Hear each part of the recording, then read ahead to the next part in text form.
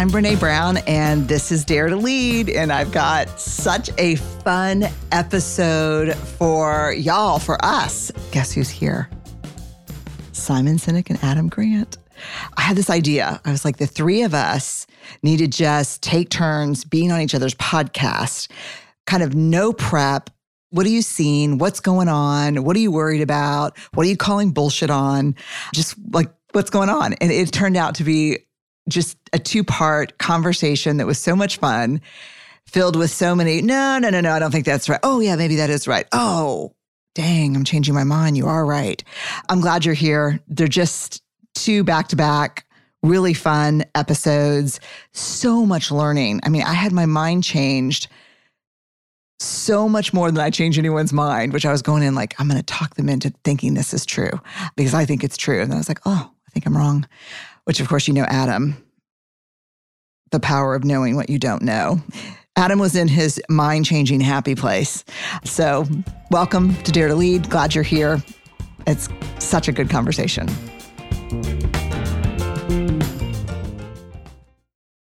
Apple Card is the perfect cashback rewards credit card. You earn up to 3% daily cash on every purchase every day. That's 3% on your favorite products at Apple, 2% on all other Apple Card with Apple Pay purchases, and 1% on anything you buy with your titanium Apple Card or virtual card number. Visit apple.co/card calculator to see how much you can earn. Apple Card issued by Goldman Sachs Bank USA, Salt Lake City branch, subject to credit approval, terms apply. This episode is brought to you by State Farm. If you're a small business owner, you know that it isn't just your business, it's your life. And whatever your business might be, you want someone who understands. That's why you might want to check out State Farm Small Business Insurance. Why? Because State Farm agents are small business owners too, living and working in your community. That means they know what it takes to help you personalize your policies for your small business needs. Like a good neighbor, State Farm is there. Talk to your local agent today. Before we get started, let me tell you a little bit about our friends that are on today. So Adam Grant is an organizational psychologist. He rethinks how people lead, work, and live. He's been Wharton's top-rated professor for 7 straight years, and his pioneering research has inspired people to rethink assumptions about motivation, generosity, and creativity. He is the #1 New York Times bestselling author of 5 books that have sold millions of copies. Most recently, and I don't like to pick a favorite, but God, did I really love Think Again, The Power of Knowing What You Don't Know. Such a great book. His TED Talks have more than 35 million views. He hosts a chart-topping TED podcast, Work Life. And he has most recently written a viral op-ed on languishing. It was just such an incredible article on this emotion of languishing. I think it was maybe the most saved article of 2021 for the New York Times. He has his BA from Harvard, his PhD from the University of Michigan. He is a former magician and junior Olympic springboard diver. And he's got a new podcast called Rethinking with Adam Grant. So y'all got to tune into that because I really love his work and love the way he looks at the world. Speaking of looking at the world through a very unique and hopeful lens, Simon Sinek.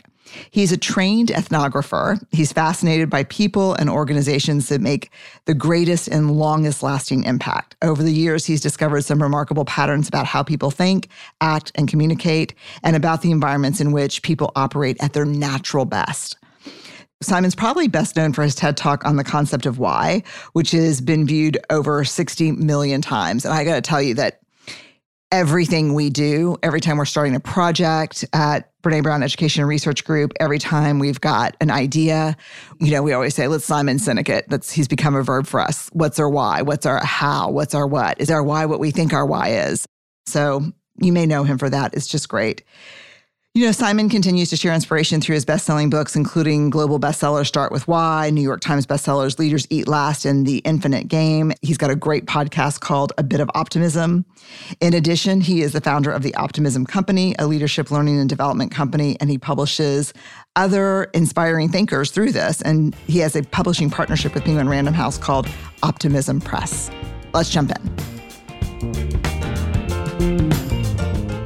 Simon and Adam, welcome, guys.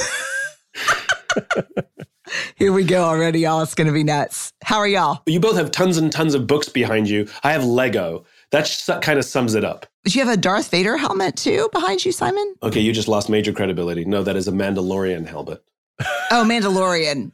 Well, yeah, I can't see it exactly, but I don't know that I would have guessed it. How are y'all doing? Let's start with you, Simon. Since I've lost my street cred with you, how are you? I'm great, thank you. A little bit of a cold, but otherwise feeling great. Yeah? Yeah. Good. It turns out we can get sick with other things other than COVID. I know. I've had most of them, I think, in the last 3 months. It's like virus palooza. Adam, how are you? I am good. I have no complaints. I want to know how you are and what you did during your disappearing act other than training for the pickleball Olympics. It was hard. It was not what I expected. I did a really tearful podcast about coming back. I went out way too late. I went out kind of horizontally instead of walking out with a little bit of something left. And so it was tough, but it was necessary time. So thank you for asking. It was hard. All right, here's what I want to do. We have not planned. They don't know what I'm going to ask them, but I'm curious. And we may do this as like kind of a few times a year. All right, so first question I want to ask both of you. All three of us work in organizations often. What are you seeing? Adam? Putting me on the spot first, Simon? Yeah, I am. Yeah. What am I seeing? I'm seeing a lot of leaders who are resisting remote and hybrid work. And I'm seeing a lot of people who are burned out or languishing or both. Okay. Yes. And I'm meeting a lot of leaders who want answers as to how to find calm in the chaos. And unfortunately, I think we have to just be in the chaos for a little bit. The Great Resignation is a real thing. And no one knows 100% where it's coming from, although there's various theories. And they don't know what to do. And I think it's more about managing chaos right now. Okay. I would say yes and yes. I call this return the great awkward. God, people are awkward right now. Like leaders feel awkward. Everyone feels awkward. I have to say, and I'll be curious what your take is on this, both of you, I don't think people are okay. I think to expect people to be okay right now is really unrealistic. I think people are still struggling to regulate emotionally. I think people are still in a lot of grief. I think people are still trying to find their feet. I'm not experiencing in general that most of us, myself included, I'm finding some solid ground slowly, but I don't think people in general are okay right now. Do y'all think people are okay right now? I think you're 100% right. And I think that extends up through leadership as well. And one of the things that I'm hoping is that leaders express themselves as such. Good leaders are recognizing that their people aren't okay. The less attuned leaders are trying to just force everything back to the way it was, sort of like come back to work and just pick up where we left off. What I'm hoping is that people who are responsible for people are actually more open and saying, look, I'm struggling too, and I'm on uneven ground, and I don't know what's happening, and I feel awkward, and I feel uncertain. Because I think it normalizes the conversation. Because I think right now, the conversations are being had behind closed doors. You know, people in leadership positions are having that conversation with other people in leadership positions, with their peers. More junior people are having it with their peers. But nobody's having it with each other. It's not normalized. And until we normalize it, we can't help ourselves. We're human beings. We'll probably blame the other for the way we feel. Oh, man, that's true. I think there's a huge opportunity. I mean, look, Brené, it's your work. It's the V word. It's the vulnerability that we need, I think, leaders to start talking about how they feel, not just being curious about how their people feel, though that's important too. I'm curious to hear your reactions to something I caught recently. There was a Deloitte comparison of employee well-being and C-suite expectations and beliefs about employee well-being. If I remember correctly, just under 60% of employees said their mental well-being was excellent or good. But 84% of C-suite executives thought their employees' mental well-being was excellent or good. So the bad news about that is that leaders are underestimating how much people are struggling. Yeah. I do think there's a silver lining in there too, which is more than half of people said, my mental health is excellent or good.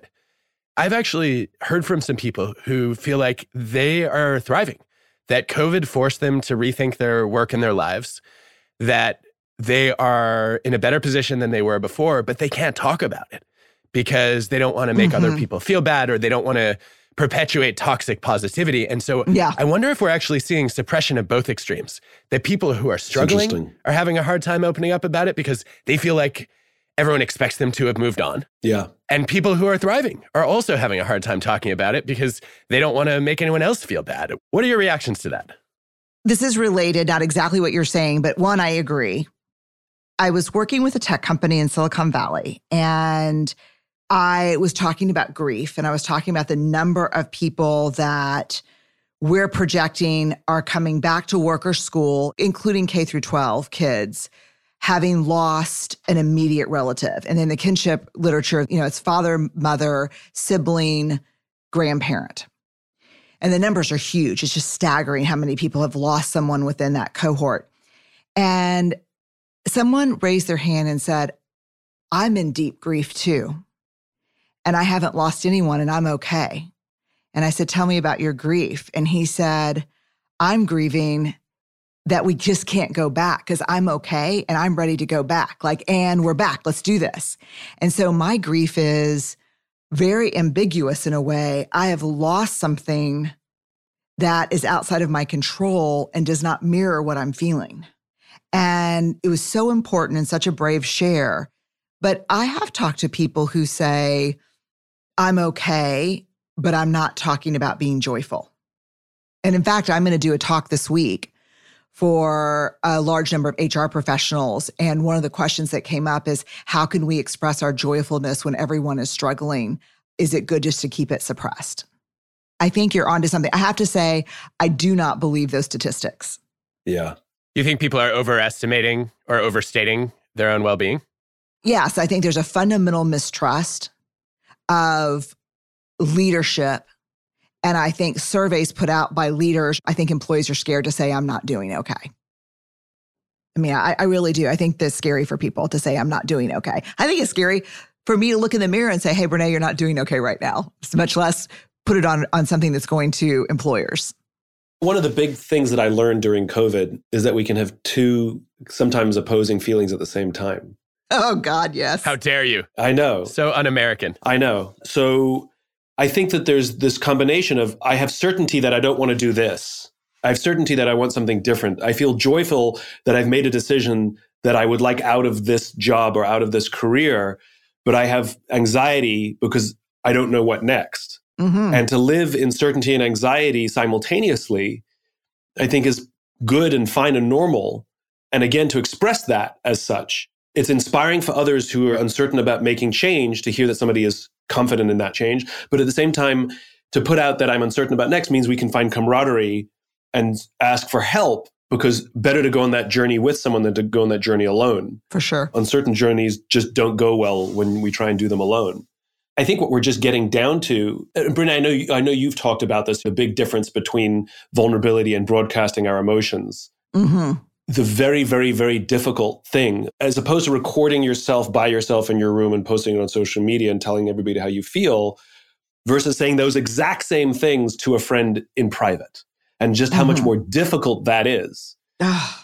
And whether it's joy or whether it's uncertainty or anxiety, to have that conversation in private with somebody we love, and for others to learn to hold space rather than fix, that's where I'm hoping all of this pushes us, is that it reinforces the human relationship in a very, very caveman way, in a very untechnological way, sitting in a room with someone and having an uncomfortable conversation, and the other person knowing how to hold space for that uncomfortable conversation, which includes joy and anxiety and all the things at the same time. I think inherent in me calling either one of you versus putting it out there in a one-way social media post or whatever it is, me calling one of you and saying, do you have a minute? I'm in struggle. Or do you have a minute? I've got some serious anxiety about what's next. The reason that's so much more vulnerable than a broadcast that goes to a ton of people is I'm making a bid for connection. And that bid for connection can be, you can turn away from it. It's very difficult to, if you put it out on social media, you'll probably get a couple of supportive comments. If I call you and say, hey, do you have a minute? I'm struggling. You're like, I can't really do it right now. Or you don't call me back or something like that. The risk of hurt is greater when we make a bid for connection. But when you broadcast something on social media, that is not connection, that's communicating. Yeah. And it's not going to be a balm or a salve, S-A-L-V-E. Adam, thoughts? Yeah, this actually tracks with some research I was reading recently on even the difficulties of disclosure in marriages, right? Where sometimes people hesitate to bring up their problems to their partner because they don't want to be a burden, or they're not sure if they're going to get a solution. And what they forget, and what their partners often don't realize, is that they're looking for acknowledgement, right? That you don't have to have a solution for somebody's problem, that just being able to open up about it brings you closer, right? Because that bid gets recognized. And I think this has to be orders of magnitude harder at work, right? To admit to one of your colleagues that you're supposed to collaborate with professionally, to admit to your boss who has the ability to fire you, it's so much more difficult. And I think there's also the fear that then you're going to be the person who drags everybody else down, that you don't want to suck somebody into negative emotional contagion. And so maybe you don't say anything at all. And I think the result of that is that we end up with workplaces that lack compassion because people don't know that others are suffering. And as a result, they're not able to notice it, to respond to it, or do anything to alleviate it.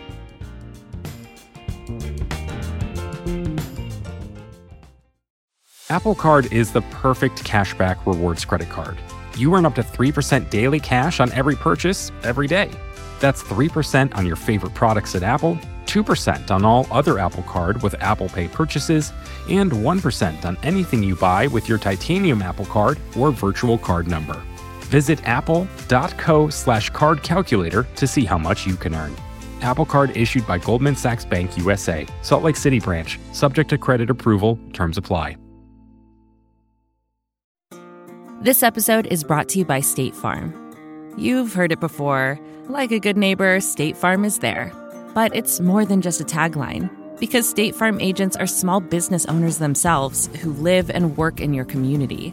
And if you're in the market for small business insurance, who better to work with than an agent who understands what it takes?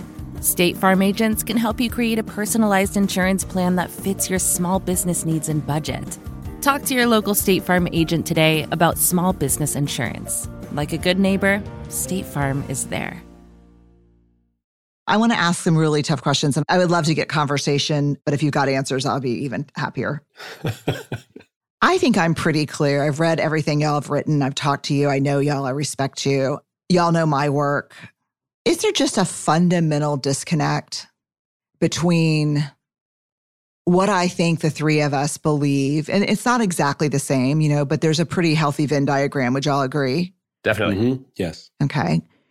Is there a disconnect between what we believe, what we know from data, what we know from experience, and the pressure of earning reports, the pressure of performance? I mean, I know there's a disconnect, but is there ever going to be a time where people understand that the human connection way is the way, not just for people and planet, but also for profit? I mean, are we spinning our wheels? I'm frustrated right now. I want to hear what our resident optimist thinks. Yeah, me too. Hit us with some of that, a bit of optimism. Yeah, I don't think what you're talking about is anything new. No. We're dopamine-driven animals because we need to find food and get stuff for survival. And dopamine comes easily, whereas the deep relationship stuff that you're talking about takes time and constant energy. It's not an event. It's not a project. It's like working out or eating healthy. It's like, congratulations, you're in shape, and now you have to keep doing it for the rest of your life. Ha ha. And that's what relationships are. Relationships are constant maintenance, and they ebb and they flow. And none of us are talking about upsetting the goal-driven system that human beings are driven for. We're talking about seeking greater balance. Yes. And the system that we're living in right now is woefully unbalanced. That when we walk into most companies, almost all of their incentive structures are individual performance-based. They don't reward teamwork or trust or cooperation. And so you get the behavior that you reward. And we've doubled down on that. And it yielded fantastic short-term results. And now we're suffering the side effects of that short-termism. And so the three of us, I believe, in three sides of the same three-sided coin. We're coming at it from different ways, but we're all promoting human skills. I hate the term soft skills. Hard and soft are opposite. We're promoting human skills. Yes. And none of us have a problem with dopamine and incentives and performance. And none of us have a problem with hard skills and teaching hard skills. What we have a problem with is the imbalance. We seek greater equilibrium. So I think the frustration will always be there, Brené, because we're salmon swimming upstream always. But at the same time, the fact that the three of us have careers, I think, is the most optimistic thing in the world. If we existed in the 80s, we'd have nothing.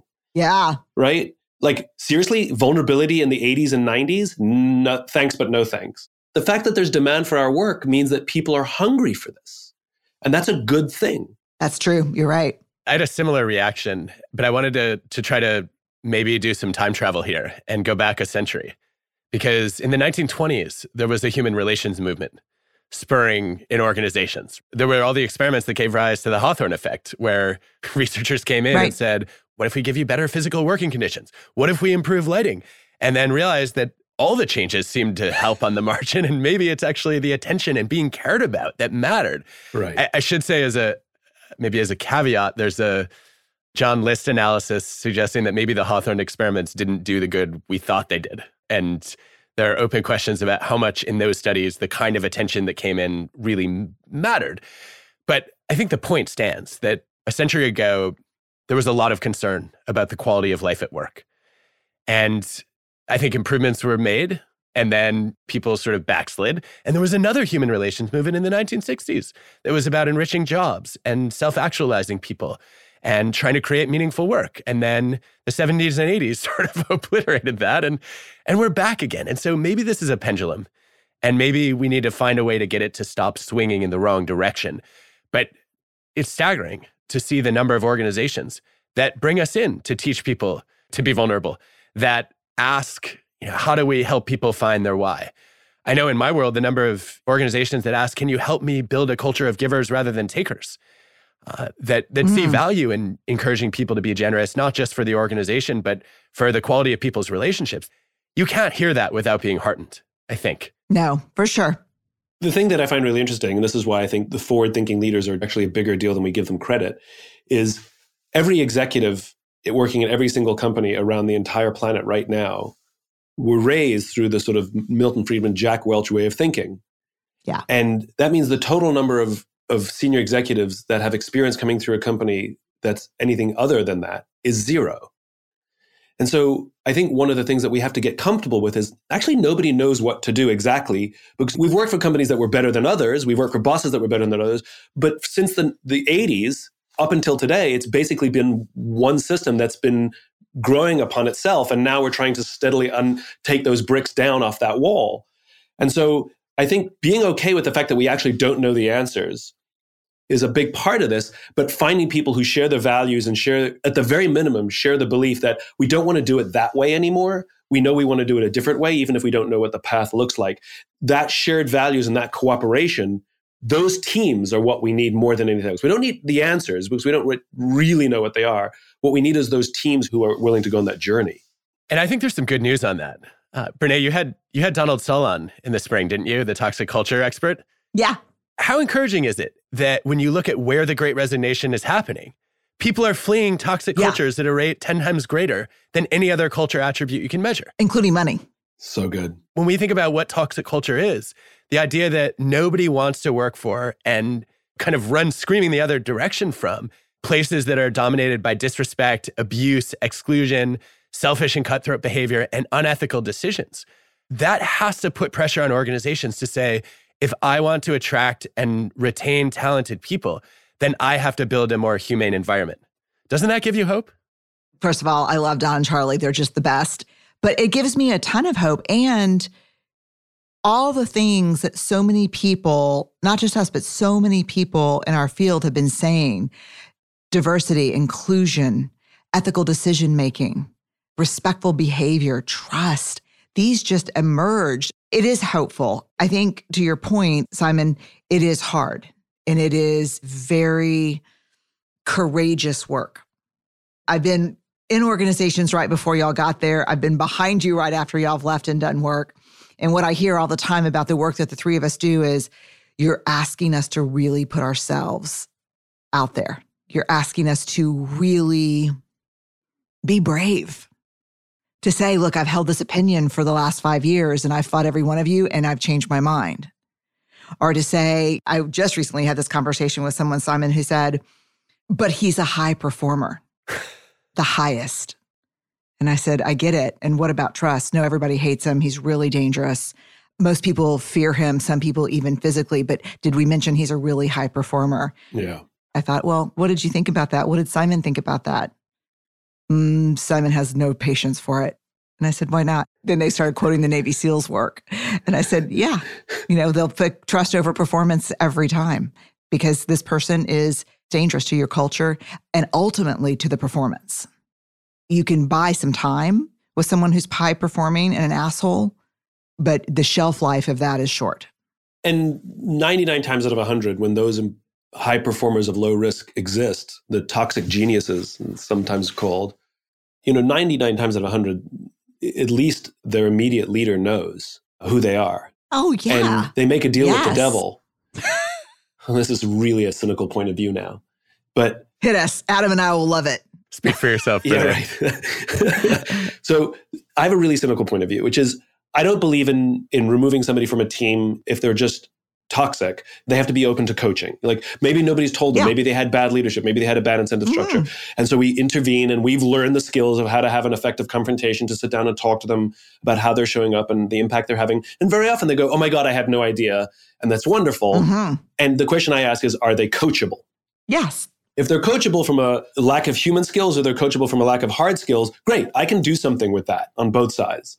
The trouble shows up when they're uncoachable. And this is where the cynicism starts to creep in, which is I do want to remove them.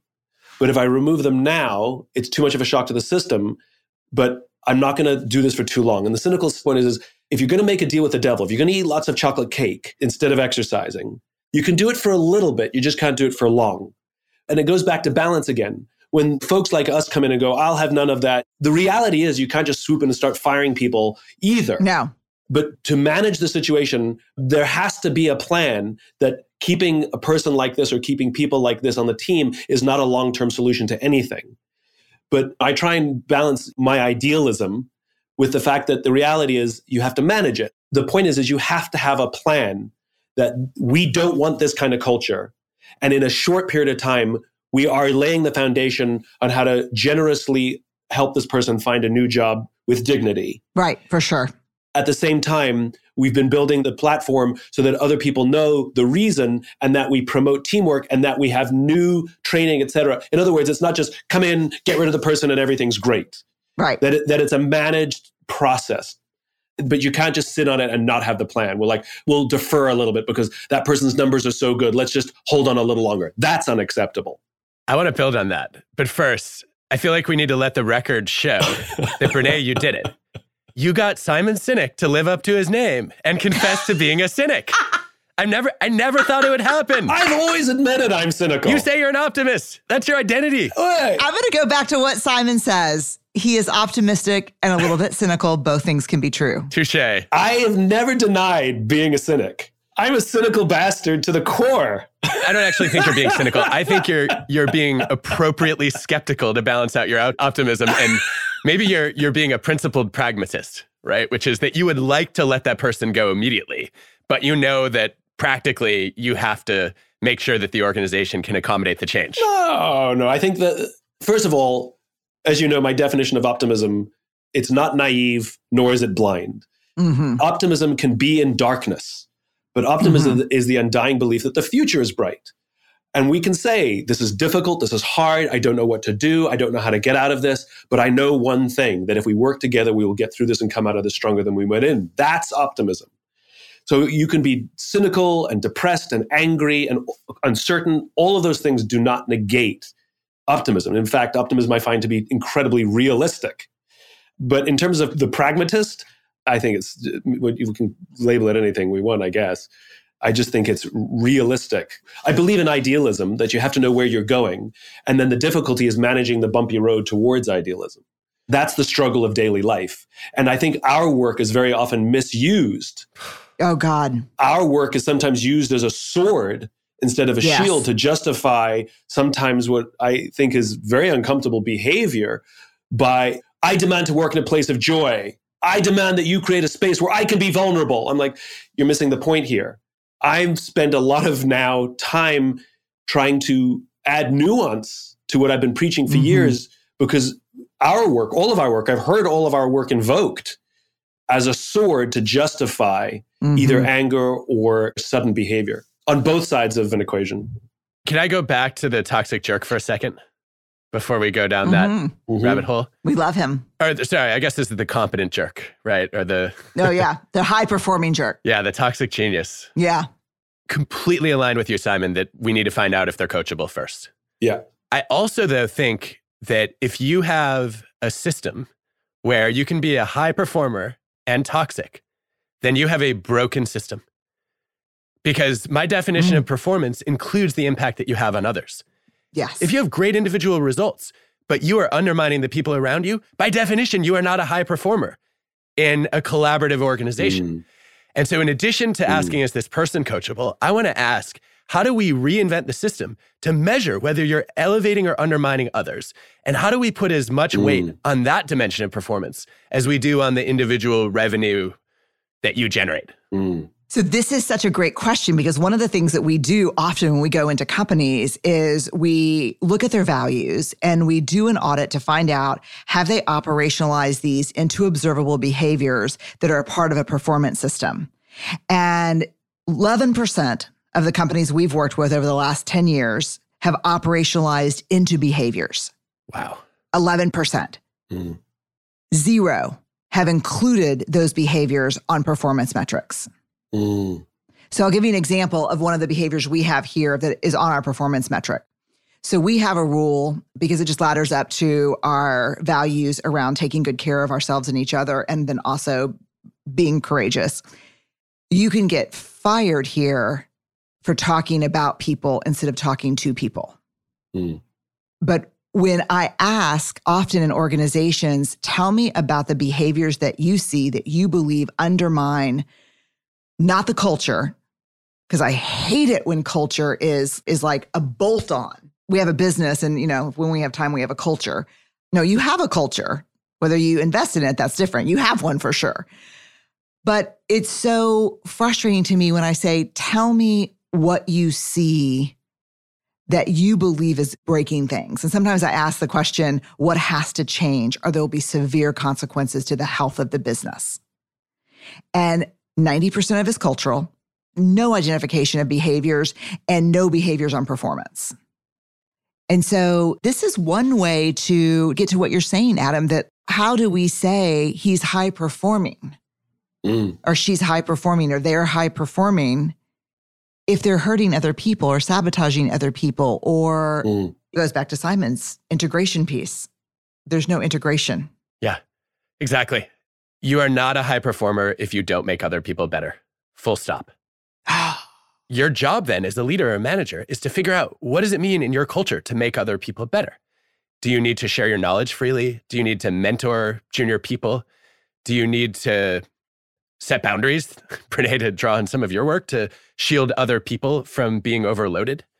I think that very few leaders and managers do this work. And in your data, it sounds like none of them are doing the work. But there is low-hanging fruit here. We want teams to be more than the sum of their parts. And to do that, we need to be focused on what it means for people to enhance each other's success.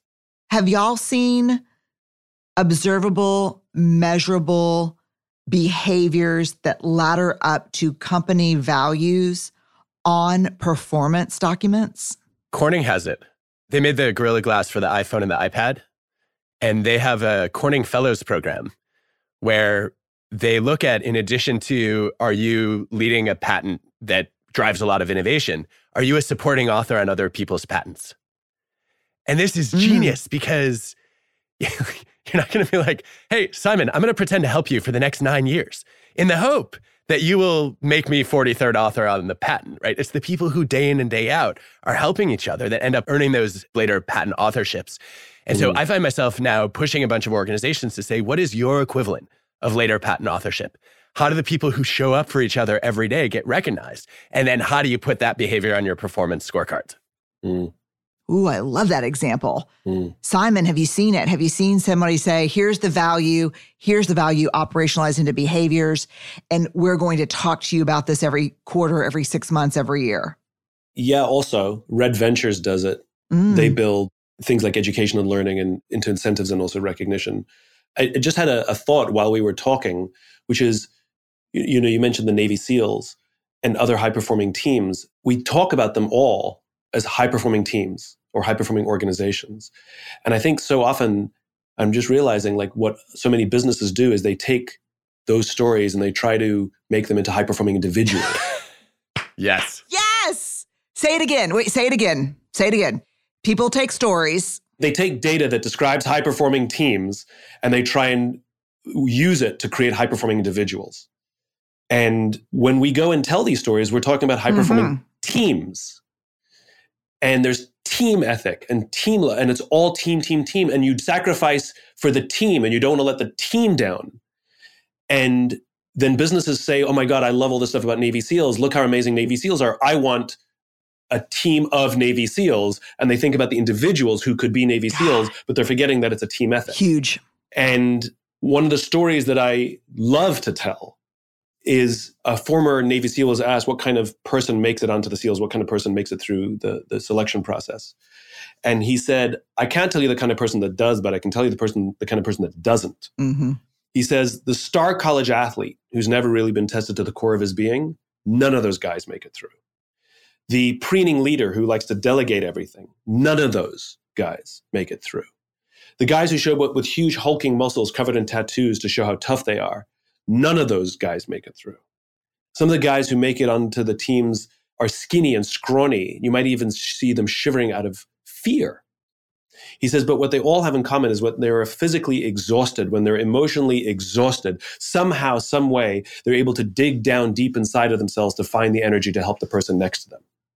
And what I've never thought about as I've told that story is those three examples of people who don't get in are driven by individual performance or individual recognition, whereas the guys who make it in, they really are about each other. And it's about reclaiming service. I think in the United States, we double down on rugged individualism a little too much. We over-indexed on rugged individualism, Marlboro Man, et cetera. And our incentive structures in our businesses reflect that overemphasizing of one value, rugged individualism. And I think we've over-indexed so far that we have forgotten the value of service. We've forgotten the value, and service requires, by its very nature, some sort of struggle or sacrifice. Time, energy, all kinds of things. That I'm going to give something up so that you may thrive.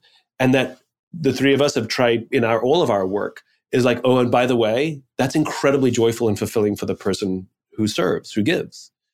What I am finding so ironic is we're out there talking and trying to describe teams, and that work is often misapplied, and reappropriated into an individual. Yeah, the sole Navy SEAL team.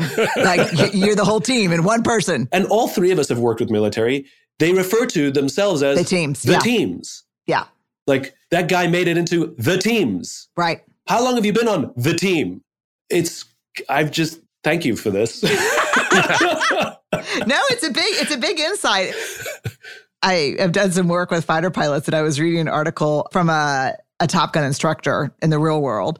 And they were asking him, how close is Maverick? And great movie, fun movie, great movie. I've seen it like 4 times. But he said, it's such a good film, but that's not who we are. You would think we were really, really boring. We cannot strut around like that, because when we strut individually, people die.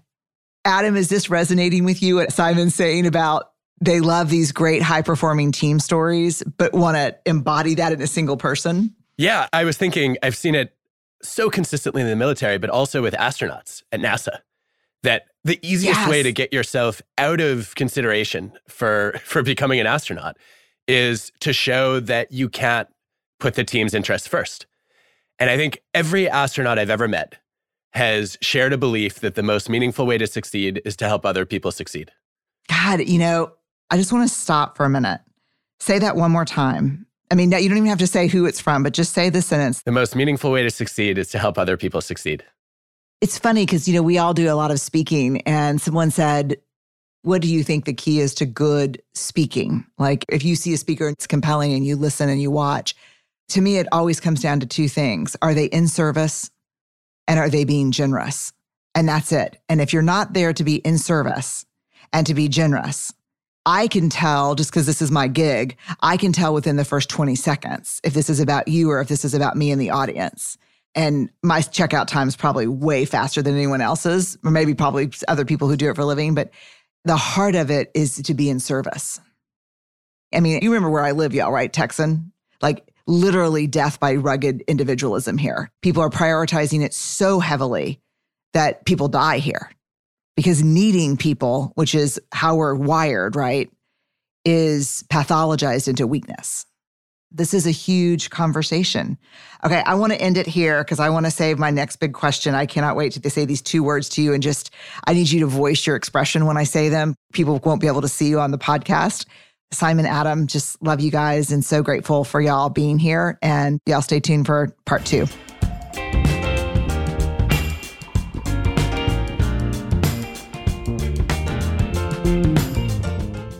All right, I hope you're enjoying this conversation as much as I am enjoying it. It's just so much connection, I guess, and good thinking and laughter and questioning.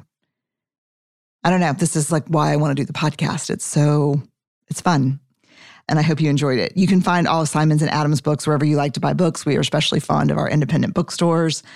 Both Simon and Adam are on social media. So you can go to BrenéBrown.com and look at the episode page under the Dare to Lead podcasts, and you can find links to everything.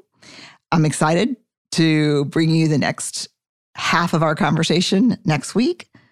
Y'all stay awkward, brave, and kind.